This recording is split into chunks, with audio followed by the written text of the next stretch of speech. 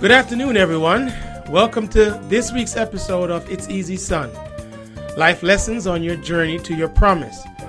I first want to pause and say thank you to everyone who has texted, called, or emailed to say they were so appreciative of the first 3 episodes of this podcast series. I would be remiss if I did not acknowledge the kindness and love extended to me. My commitment is to having interesting guests on this podcast. That remains as we try to fulfill our goal of empowering young people through the experiences and testimonies of those who have blazed trails for us all. With that said, we have a treat in store for our listeners today, especially the young ladies who tune in every week. Coach Moultrie always liked to use an expression, keep things simple. And then he'll in turn said, son, it doesn't always take a rocket scientist to figure it out. I use that expression often myself today, despite never meeting a rocket scientist. Well, last summer, I had an opportunity to meet a rocket scientist, and she is my guest this week. Her name is Dr. Camille Wardrop, Alleyne. And let me just briefly give you some sense of her background and her accomplishments and why today's show is going to be an absolute treat. She's originally from Trinidad and Tobago, and I know she'll get into that in a little bit. But she received her BS in Mechanical and Aerospace Engineering from Howard University, go HU, a master's degree and MS in Mechanical Engineering from Florida, I'm just going to say FAMU, go Rattlers, MS in Aerospace Engineering from the University of Maryland, and her PhD in Educational Leadership from the University of Houston. As we get into the talk today, you'll learn more about her. I had the distinct honor of meeting her last summer, as I said, and you are in for a treat today. So, ladies and gentlemen, without any further ado, let me welcome to the show this week none other than Dr. Camille Wardrop Alleyne. Dr. Alleyne, welcome to the show. Thank you so much for having me. It's a pleasure to be here. Awesome. So with a background like that, what I will say to you is what we've done with all our guests is to have a free-flowing dialogue and conversation. And I talk less, you talk more, and we learn more and more about you. But more importantly, what we're looking to achieve with these podcast series is for you as an accomplished scientist, a doctor, scientist, engineer, working for NASA, and all the interesting things you do, is for you to share with our audience your journey from Trinidad and Tobago, high school, your way to Howard University and college, and then your career, your early years, and where you are today, and just share some words of wisdom and your experiences has taught you over the years. And that's simply what we will do today. And what we have discovered is from the listeners and the feedback is it's your authenticity of what you have experienced that has impacted people the most.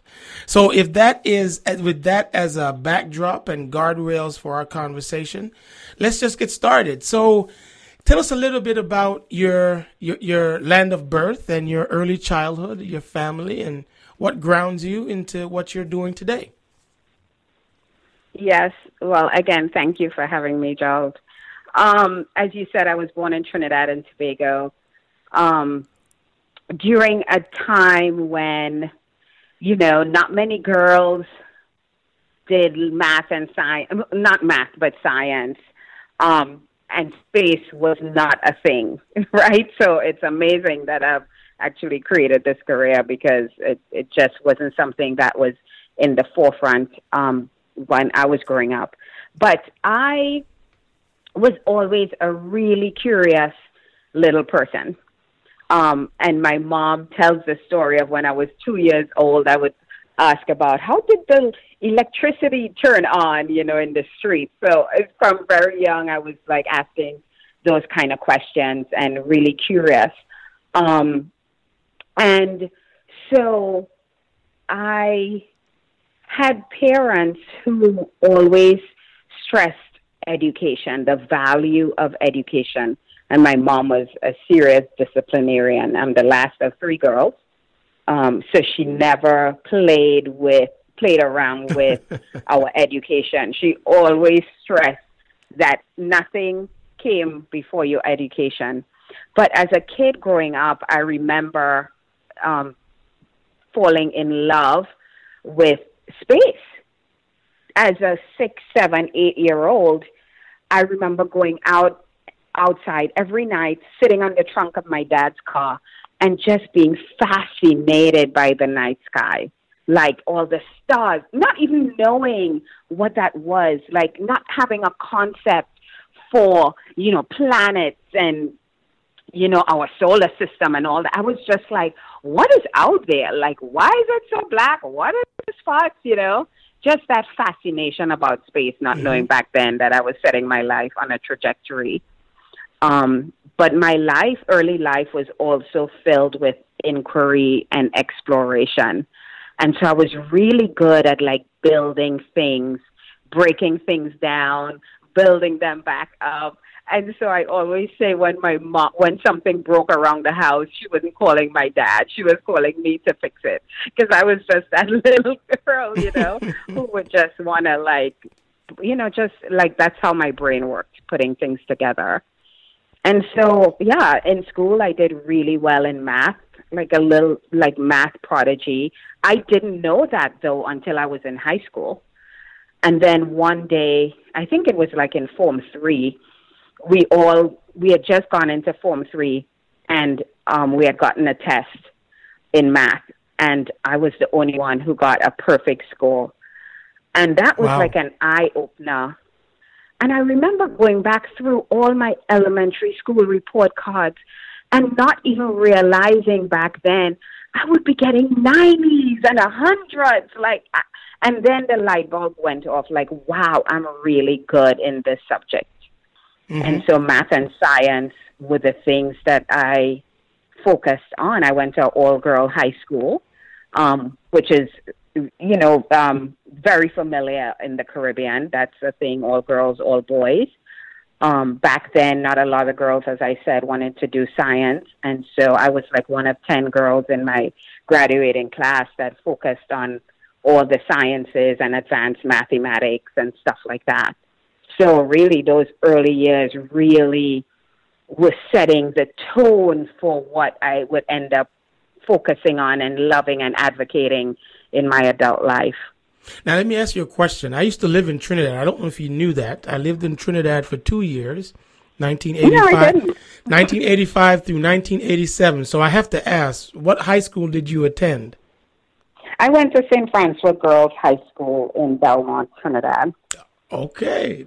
Typically, pretty smart young ladies are through that school, correct? Yes. I am familiar. So high school in Trinidad, we're under the British school system in the Caribbean. It's a lot of hard work, common entrance, and then you have your CXC, and then back then the GCE, A levels, and so on. So you went through all of the regular, what we call lower 6, upper 6, all the way, then matriculated to Howard University in the States? That's correct. So I went to St. Francois for, through GCO levels, and then went on to do A levels, lower 6, upper 6, as you said, majored in physics and chemistry and advanced math at the time, I think it was. And so the thing so then I had to decide. In doing A levels, I had a teacher who literally was obsessed with chemistry, organic chemistry. I remember her, Miss George. She was so passionate about that subject, and that passion really translated to her students. And that's why I say it's so important for us to have good teachers who are passionate in the subjects, because it really could light you up as a student. And so I fell in love with chemistry. And now I hear kids saying, young people saying, organic chemistry, are you kidding? Please. But I knew, I had such a good teacher that it really, she translated that to us. And so knowing that I was good in math and science, and my family, my sisters they had already migrated to the U.S. So me coming to the U.S. was already like a given. right, to study. And I had to decide, well, what do I want to do with my life? By this time, I'm in love with planes because we traveled a lot as a kid, coming up to visit my family in New York. Say every 2 years I would be traveling. I was traveling since I was 5 years old. So I just fell in love with planes and how they worked and stuff like that. And then we had a family friend. You know, back then, there were only 5 professions, right? Teacher, doctor, lawyer, accountant, and nurse. Those right. were the that 5 is so professions. true. Nothing else existed. And I knew I didn't want to do any of those. My mom was a nurse. I didn't want to do any of that. But we had a family friend who was an engineer, a petroleum engineer. And you know, Trinidad is big in oil and gas. And so he was a petroleum engineer. And I don't think I quite knew what an engineer did, but I remember I remember it being so different from anything else that I knew anybody did. And so I remember asking my mom, does he make a lot of money? And she says, yes. I'm like, I'm doing that, you know? And then I realized you needed math and science to do engineering. So I was like, oh my gosh, I'm on the right track. So now I'm deciding like what college I want to apply to and what I really want to study, what type of engineering, because there were so many different disciplines, electrical, mechanical, civil, chemical. And so I had 3 choices. Of course, petroleum would have been a natural fit because I grew up in the land of oil and gas. Chemistry, chemical engineering, because I fell in love with chemistry because of my teacher. But then I thought, no, I love planes. What if I learned how to design those? And this was something and nobody else I knew was doing that. And I always love to take on things that nobody else. I like to blaze a trail that is least traveled. And so I made the decision to come up and study aeronautical engineering. How did you choose Howard? How did Howard get on your radar screen? So actually, when I first came up, I came to New York. I started at Hofstra University my first year because my sisters lived in New York. So it was just like, okay, my parents were like, no, you're going up, you're going to live with your sisters. You know, it was just like a comfortable thing for them. But then one of my best girlfriends was at Howard. Actually, a couple of my girlfriends from Trinidad were at Howard. And I was like, no, one, I want to get out from under my family, my sister's house. Like, I want to be truly independent. And so I just decided I was going to apply, and I got accepted. And I got on a train with my 2 pieces of luggage and took the train down to Washington, D.C. and never looked back. So that's how I got to Howard. But what I knew was they had a program, a mechanical engineering program that offered aerospace. So I focused on that, you know, the aerodynamics, the propulsions, all that stuff is what I studied in my junior and senior year. And it was like I fell in love. So Howard University is a big family for those of us who had the opportunity to attend. So family for you was big in Trinidad. Family was big for you in New York. Tell us a little bit about what happened at Howard in terms of the Howard family that nurtured your hunger for knowledge, and what was the support system at Howard like for you?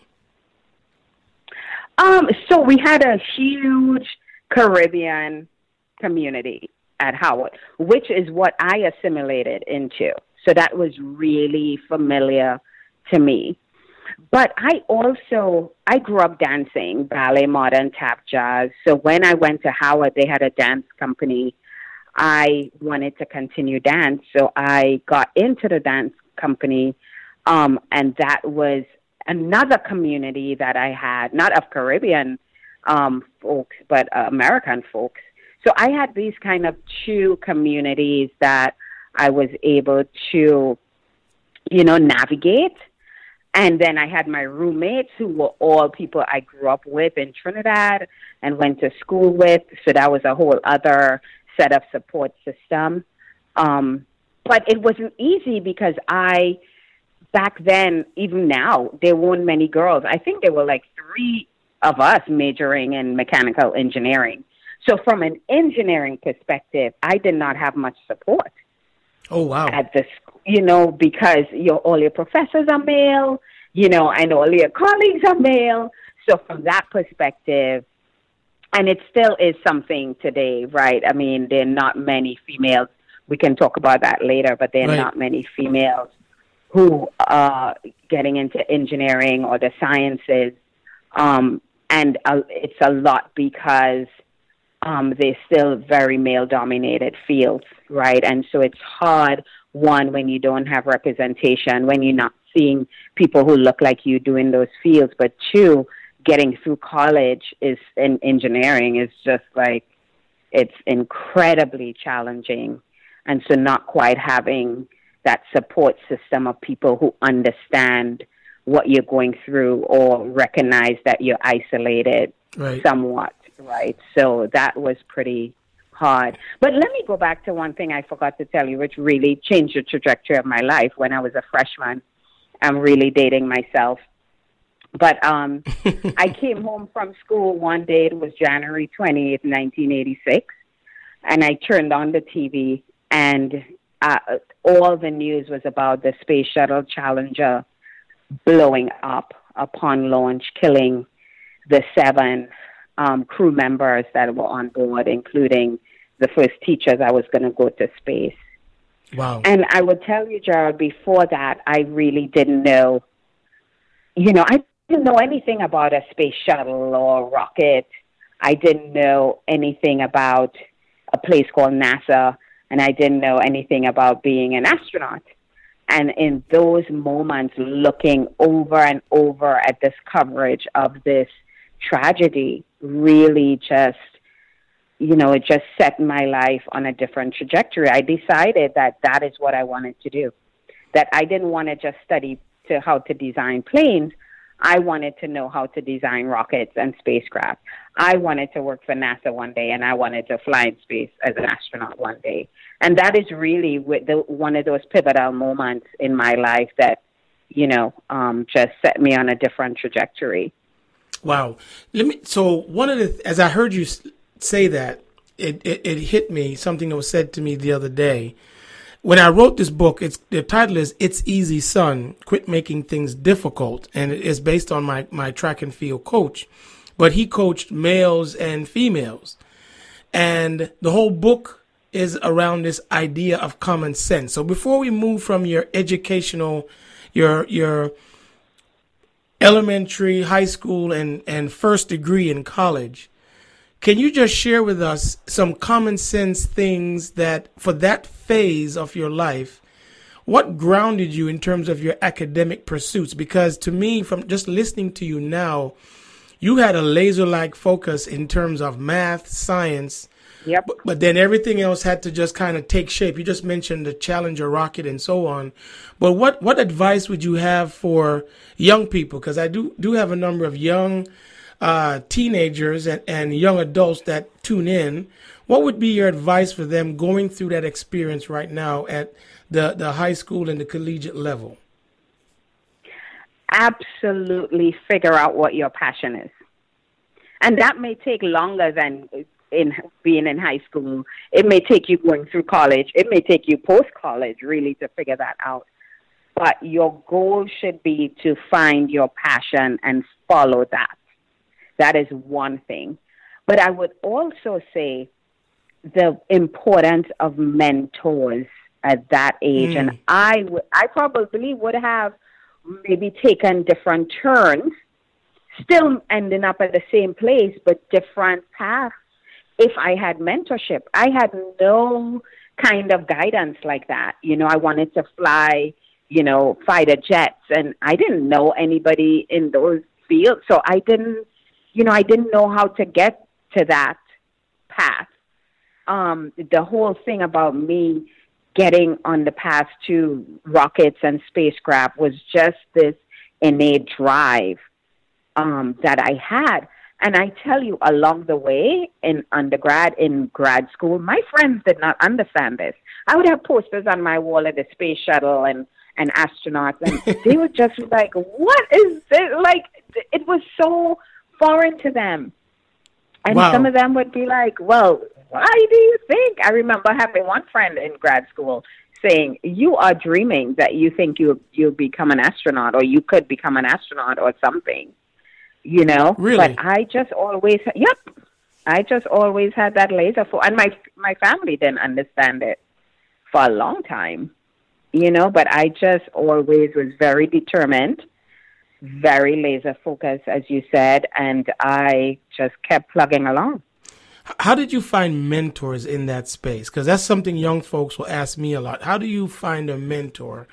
And my response is usually, you got to look at someone doing something well that you're attempting to do, and reach out. Exactly. But sometimes it's exactly it. the fear of getting the word no said to them is a deterrent. Is that an issue for you, or did you just basically charge ahead? The most you can tell me is no, but I'm still coming. It was an issue for me early on in my life. Of course, nobody wants to get rejected. And even now when I get no, as old as I am, it's still something, you know, and you just get this little pit in your stomach. But then I remind myself, what is a no? You keep going, right? So I know in high school, in college, that could be really a showstopper for any young person. But just know that when you get one no, keep going, and you will eventually get a yes. Right. So you don't stop. That is what perseverance and determination is. It's you keep going in spite of what shows up around you. And nobody knows better for you than yourself and what you want for your life and where you want to go. And so you just keep reaching out to those folks who are in your field, the field that you want to pursue. And, you're ultimately going to be successful. So now, thank you for that. So now I want to shift because I have a question. Why 2 master's degrees? And in 2 very, very difficult subject areas. I just would definitely, I'm interested to hear myself. You have a master's in mechanical engineering from Florida A&M, and you have a master's in aerospace engineering from the University of Maryland. Why the combination of the 2? Was that on your trajectory to now being on a path to get to NASA? Not at all. Right? Oh, Not okay. at all. That's an amazing story. Okay. So when I was graduating from Howard, knowing that I wanted to work at NASA, laser focused. NASA is a U.S. government agency, so you have to be a U.S. citizen. When I migrated to the States, I was a permanent resident, so I wasn't quite a U.S. citizen. And so I remember in my senior year interviewing with NASA Goddard Space Flight Center, but they obviously could not hire me because I wasn't a citizen. So I decided, you know what? I'm going to give myself one more year in grad school. And, oh, my gosh, I'll have a master's degree. You can't go wrong with that. But it buys me time to get naturalized as a citizen, and then I could apply. And I'm telling you, I just thought things happen. When you speak what you want into the universe, I swear things happen. So I happened to get accepted to, actually it was Florida State at the time, but the Florida State and the Florida A&M College of Engineering is combined. So it's FAMU FSU College of Engineering. So I got accepted into FAMU FSU College of Engineering. And NASA at Kennedy Space Center had kind of like a partnership. I did not know all this. Like, I'm telling you, clueless. I was just going to buy time until I could become a citizen. And I was only one of 2 African Americans in the grad program. Wow. At the FAMU FSU College of Engineering. Wow. And NASA was really interested in diversity, getting more people of color into the center and all that stuff. And so they had this partnership with the school, the College of Engineering. And I got like a mini fellowship kind of to do some research. And so by the time I graduated, I had already naturalized as a citizen, and they offered me a job to start to work at Kennedy Space Center as a flight systems test engineer. Now, Wow. this is 6 years after I decided that this was the path I wanted to go on. Mm. Like, it blows my mind to think that was 25 years ago. Right. That's not far. So, so I spent 2.5 years. If you know anything about Kennedy Space Center, it's our launch complex. So it's where the U.S. launches from, actually, when we had, like, space shuttles and stuff like that. But it's now where our commercial partners launch from. So that is the launch complex for the United States space program. And so I got to test flight, space shuttle systems before they flew, making sure the astronauts were going to be safe in that environmentally controlled, cabin. And so I spent 2.5 years literally working on the space shuttle and seeing launches that just every time blew my mind. Like, it was, I remember the first time I saw the space shuttle system up close the night before launch, the day before launch, sitting on the launch pad, and I'm like right beneath it looking up. It was the most mind-blowing, awe-inspiring moment. I remember it like it was yesterday. So for 2.5 years, I got to live that life. And then I decided, you know what, I want to learn how to actually design these, like the aerodynamics of it, the propulsion system. My first master's was really kind of materials, composite materials. But I really wanted to go into like the design, the aerodynamics and stuff like that. And that's why I went on to do my second master's in a different field, because that was, really where my interests lie. Wow. That's all I can say, Camille. Wow. That is, wow. I'm listening to you speak about the reasons and the rationale for doing it. And the only word that I could come up with is wow. So you get these 2 degrees and you're now working with NASA and you're working on spacecraft and you're the engineer there. And what was that like in terms of, once again, I'm going to always come back to your preparation, and then in the moment when you're there, what is that like? Can you just explain to our audience, what it's like working at NASA?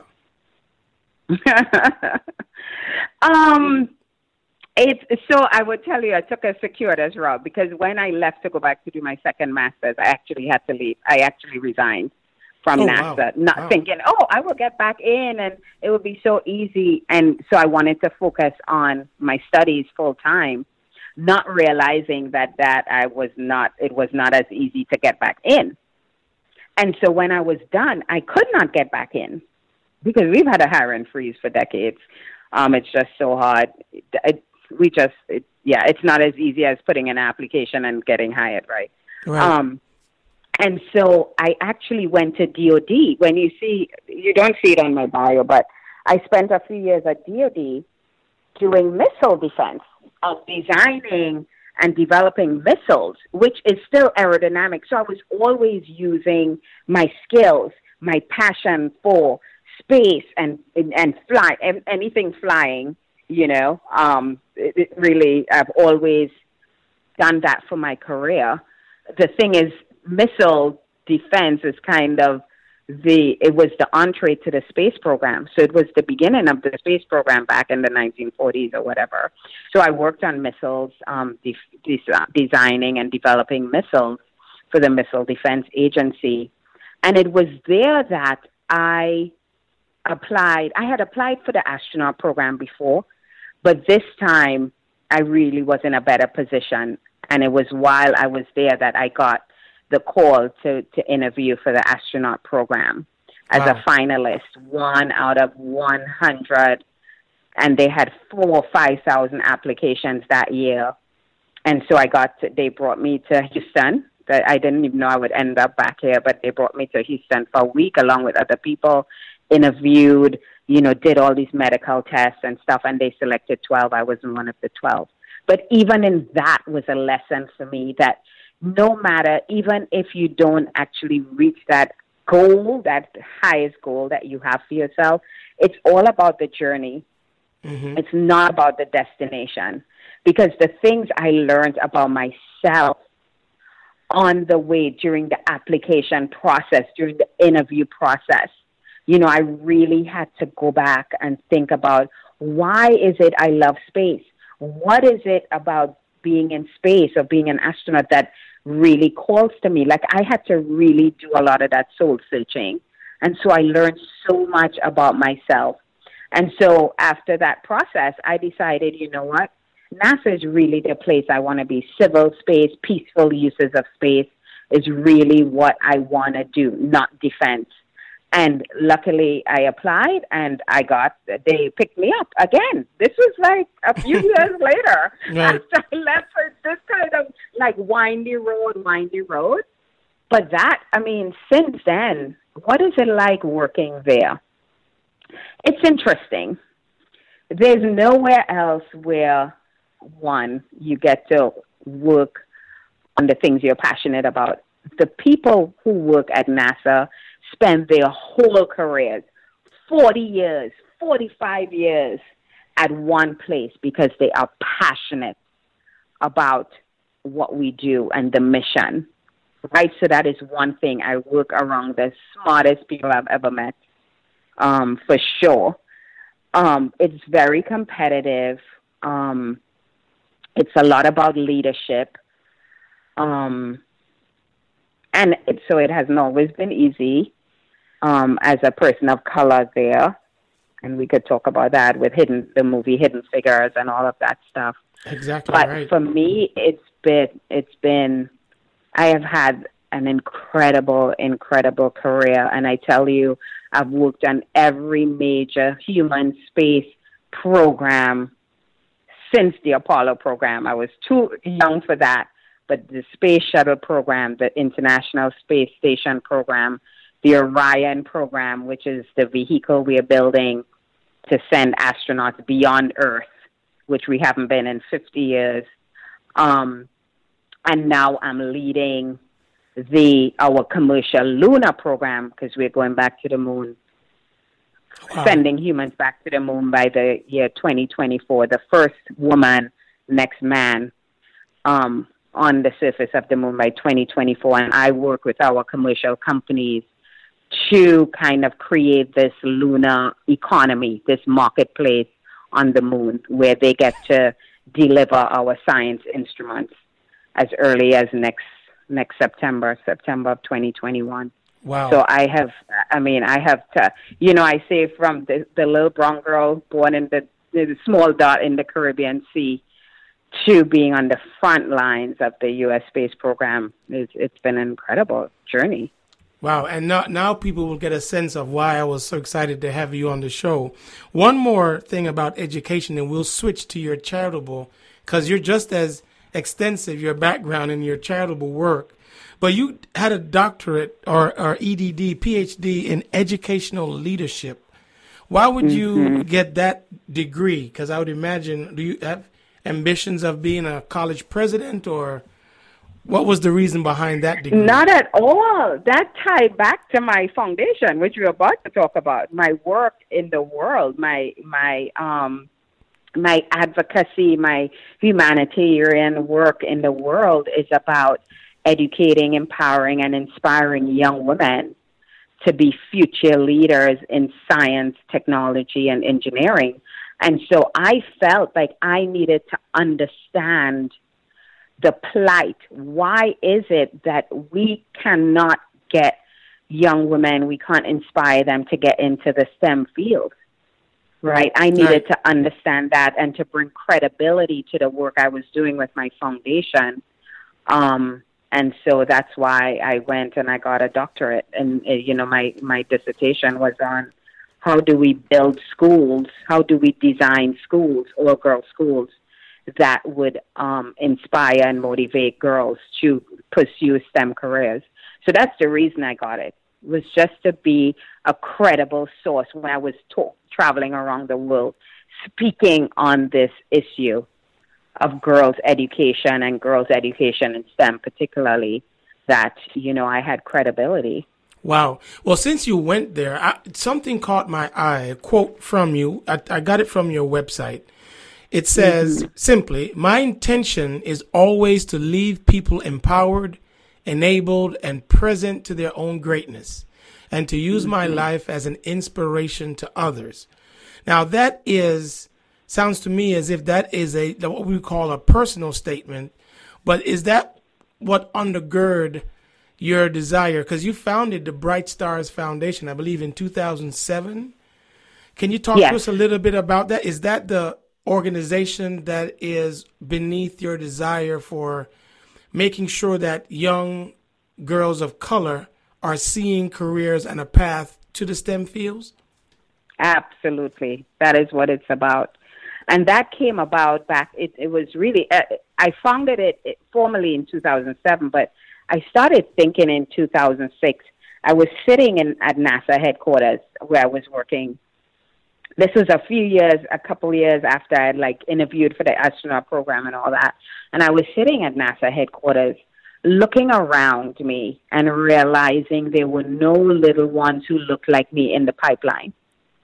No girls of color, no boys of color, but definitely no girls of color, even, in the pipeline to study space or to study science. But I always had my passion for space always included having other voices, other faces, other countries in the conversation on space, not just, at the time, the spacefaring nations, which was U.S., Japan, countries in Europe, Canada, Russia, of course. I was like, why can't countries in Africa be a part of this conversation, and in Asia be a part of this conversation? And putting those two things together, I realized that could actually only happen through education. Mm-hmm. At the same time, though, I traveled to Kenya one summer with this organization. They put on a program called Under African Skies. And what we would do is go into high schools and work with the students on kind of hands-on practical applications to what they were learning in theory. So, for example, Newton's 3 laws of motion, you study that. You know how in the Caribbean, these subjects are really theoretical, right? They're all in the book, and you very rarely get the practical applications. Like, how the heck does this really function in real life, or is applicable in real life? Well, they have the same issues over there. And so they'll be learning all these, say, physics theories, but it would just be so abstract. It was just theories. It was just words in a book. And what we would do is really show them how those theories were really applicable in real life. So I remember doing an experiment with them, going from school to school, demonstrating Newton's 3 laws of motion by launching paper rockets using Alka-Seltzer and water for your thrust. And they got to work through all those laws and see wow, are you kidding me? I'm learning to every action there's an equal and opposite reaction, and this is what it looks like. And so we'd also go into all-girls schools, and they were so fascinated by what I did and who I was. And I came back and I knew that I needed to formalize my organization, really focus on girls education, focus on girls education in STEM, because that was how they were going to get to space. And so really all that, I crafted this vision and mission and created my foundation, which is 12, 13 years old, and over the years I've impacted, or I've really spoken to, hopefully empowered and impacted thousands and thousands of young people, young women. I mentor one-on-one. I think I have I've lost track, 20 proteges or something from 10 countries around the world. So people just reach out. Young people reach out. I would get an email probably once a month, once every 2 months without fail. Just asking for advice, asking for guidance, we get on Zoom, we get on Skype, and, I talk them through that. If they're in college, I empower them through, what they should be studying and how they should be approaching their school. And then even young professionals, young space professionals, I've mentored through their careers. So that is the work that I'm passionate about realizing in the world, that girls, young women find their voice. It took me 30-some years to find mine. My hope and dream is that every young girl, young woman will find their voice. They will use their voice for the betterment of humanity. And so that's why I do my work in the world. So your work in the world, and when I first met you, I listened to the presentation. I read your bio, and when I saw you were a graduate of Howard, I was like, yay. And then I kept reading, and I'm like, wait a minute. She's an international name, but I don't think many African Americans or people of color, unless they're in this STEM field, they'll actually know who you are. And to me, at first, that was disheartening. But then as I listened to the folks introducing you, I realized that you've done this broad, extensive amount of work. So how can folks connect with you or learn more about your foundation? Just want to make sure that before we move on with the interview, that you have an opportunity to just share, how folks can connect with you, because we do have a challenge. And the challenge is that the STEM fields continue to provide the greatest opportunity, but the preparedness for young people to get into the STEM fields continues to be a challenge. And I'm a executive vice president at Morehouse, one of the prestigious institutions in the world, the only institution in America that caters to African American or men of color.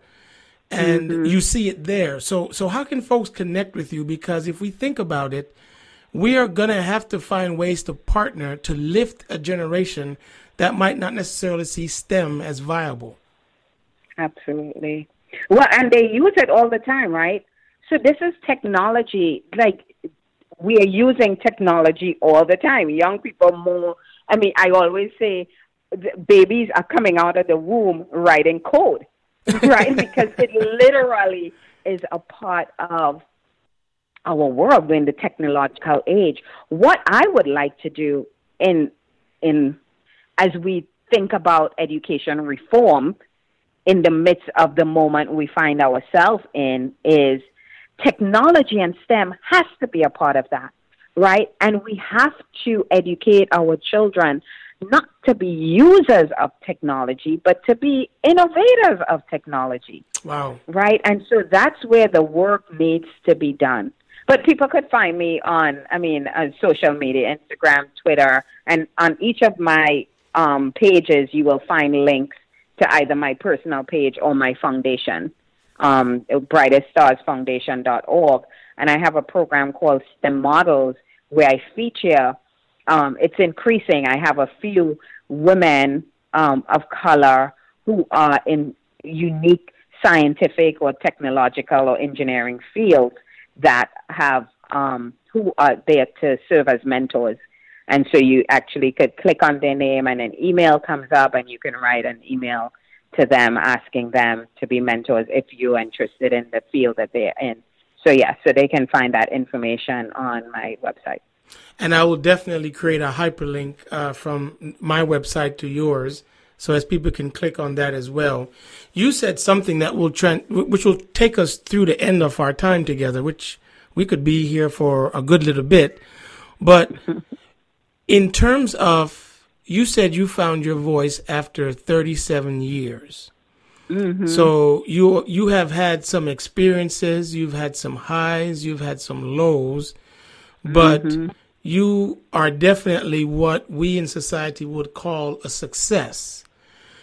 It took you 37 years, but can you speak to us a little bit about, because of the emergency, I call it, or the urgency of having the STEM education be broadened, how do you get that period of time down from 37 to, say, 10?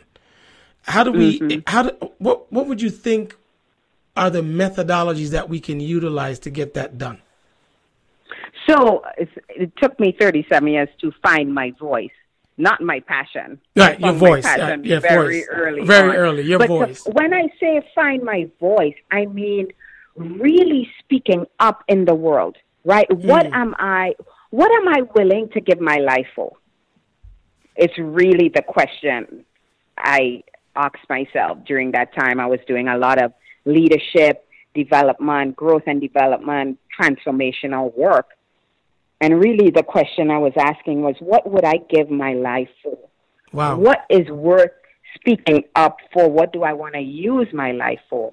And so it was around empowering girls to find their voice, because I knew how long it took me to find my voice and to find like my place. And, you know, now people want to hear what I have to say. Back then I didn't think I had anything to say, right. You know?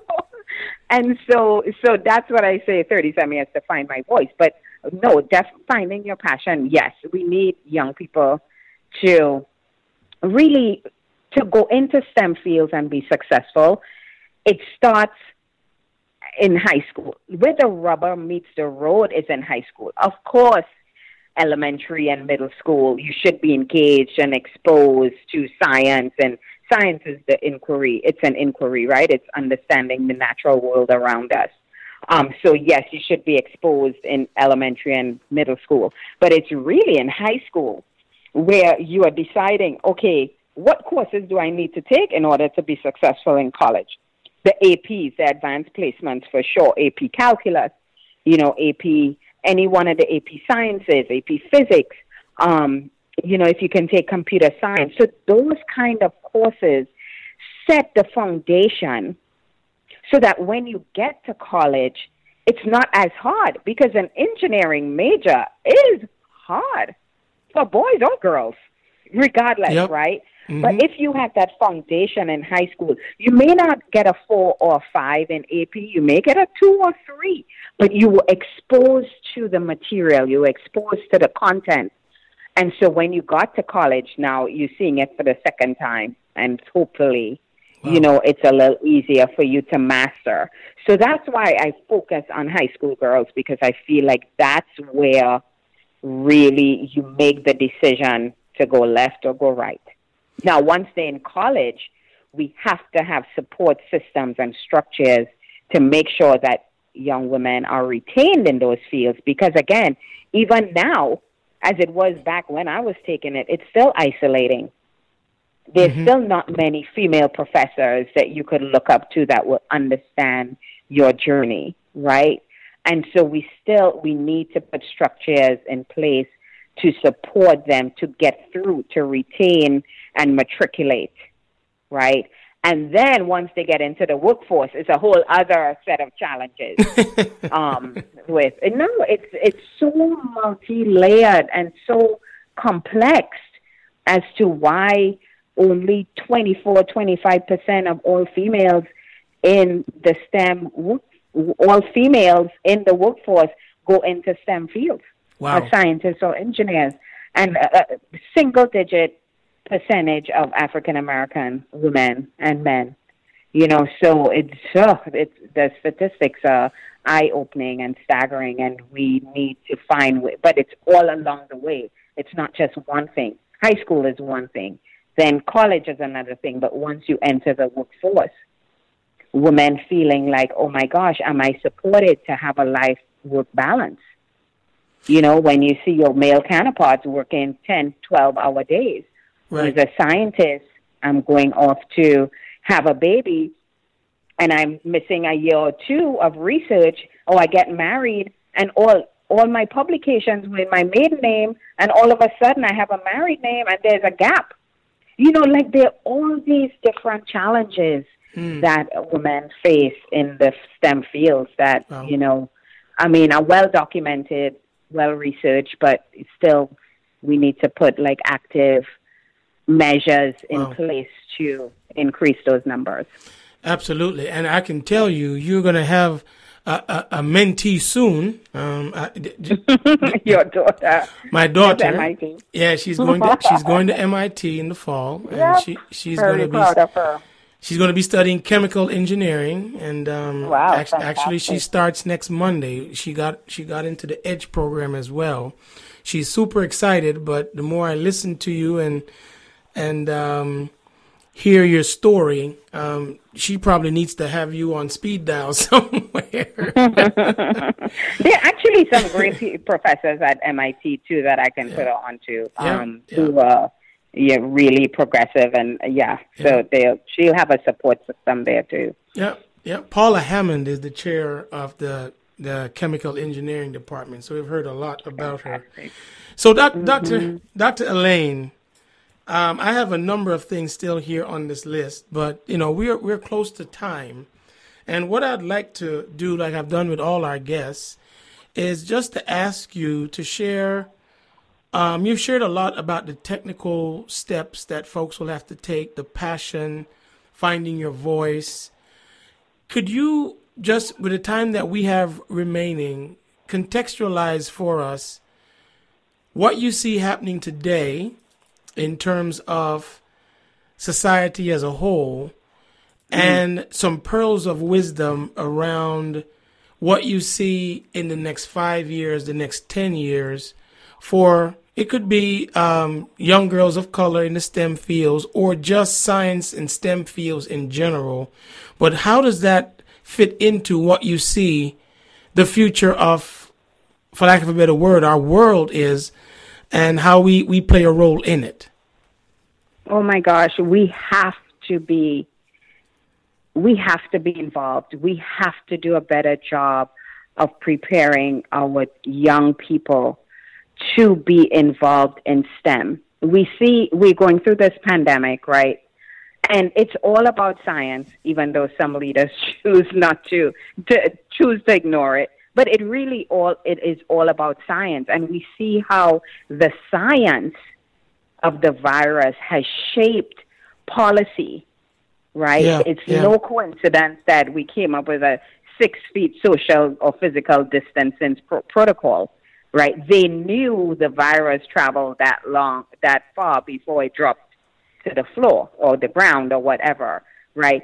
So we see how science is playing a role in our everyday life and how we navigate this very strange time we find ourselves in with the pandemic. So and that this virus is disproportionately affecting our community.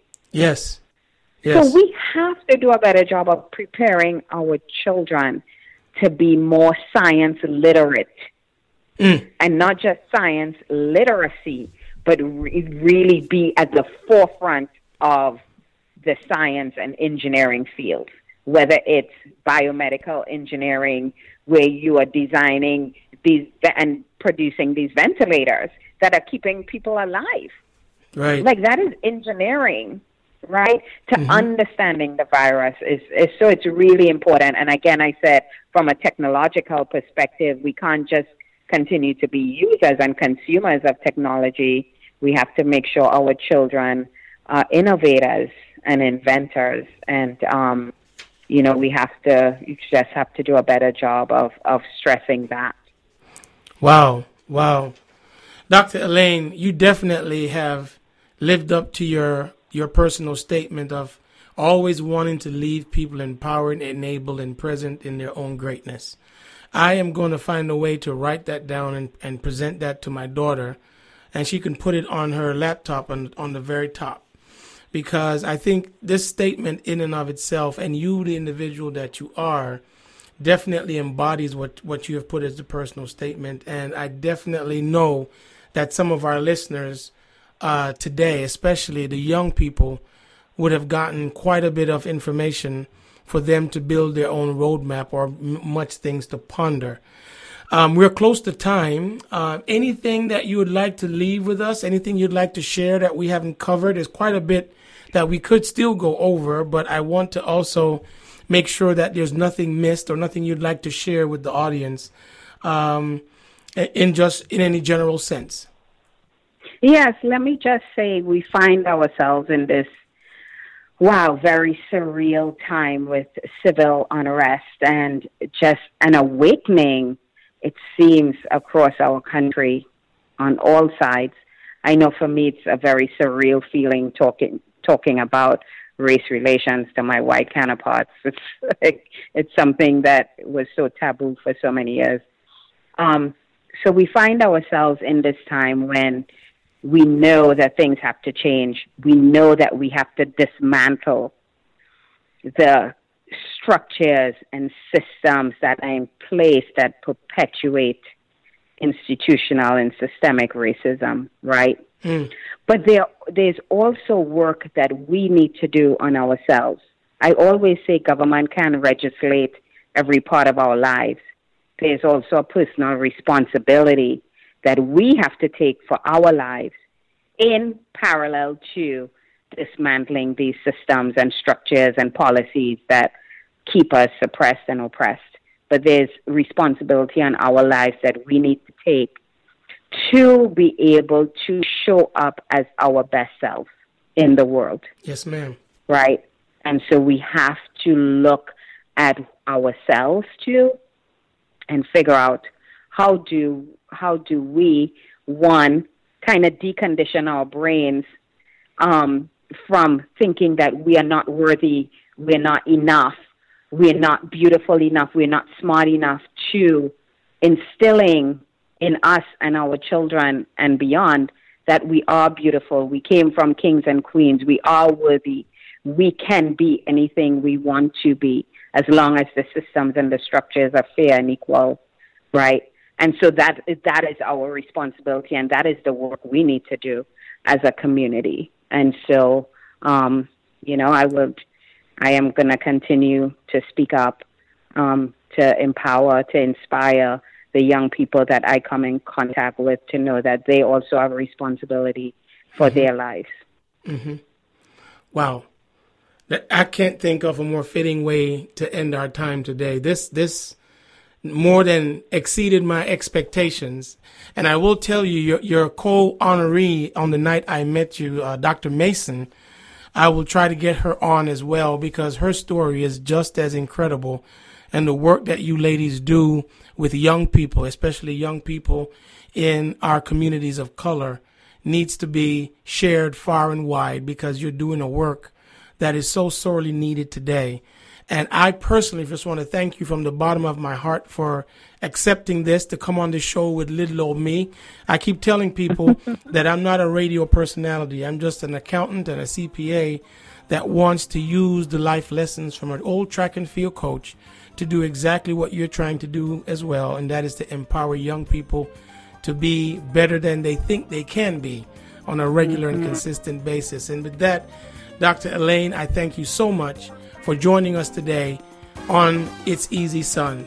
Well, ladies and gentlemen, that concludes our show for today. And please, when we get a chance to always meet, greet, touch, and agree, we share this information with those that are within our spheres of influence. And with that, have a great week, and we'll see you next time on It's Easy Son.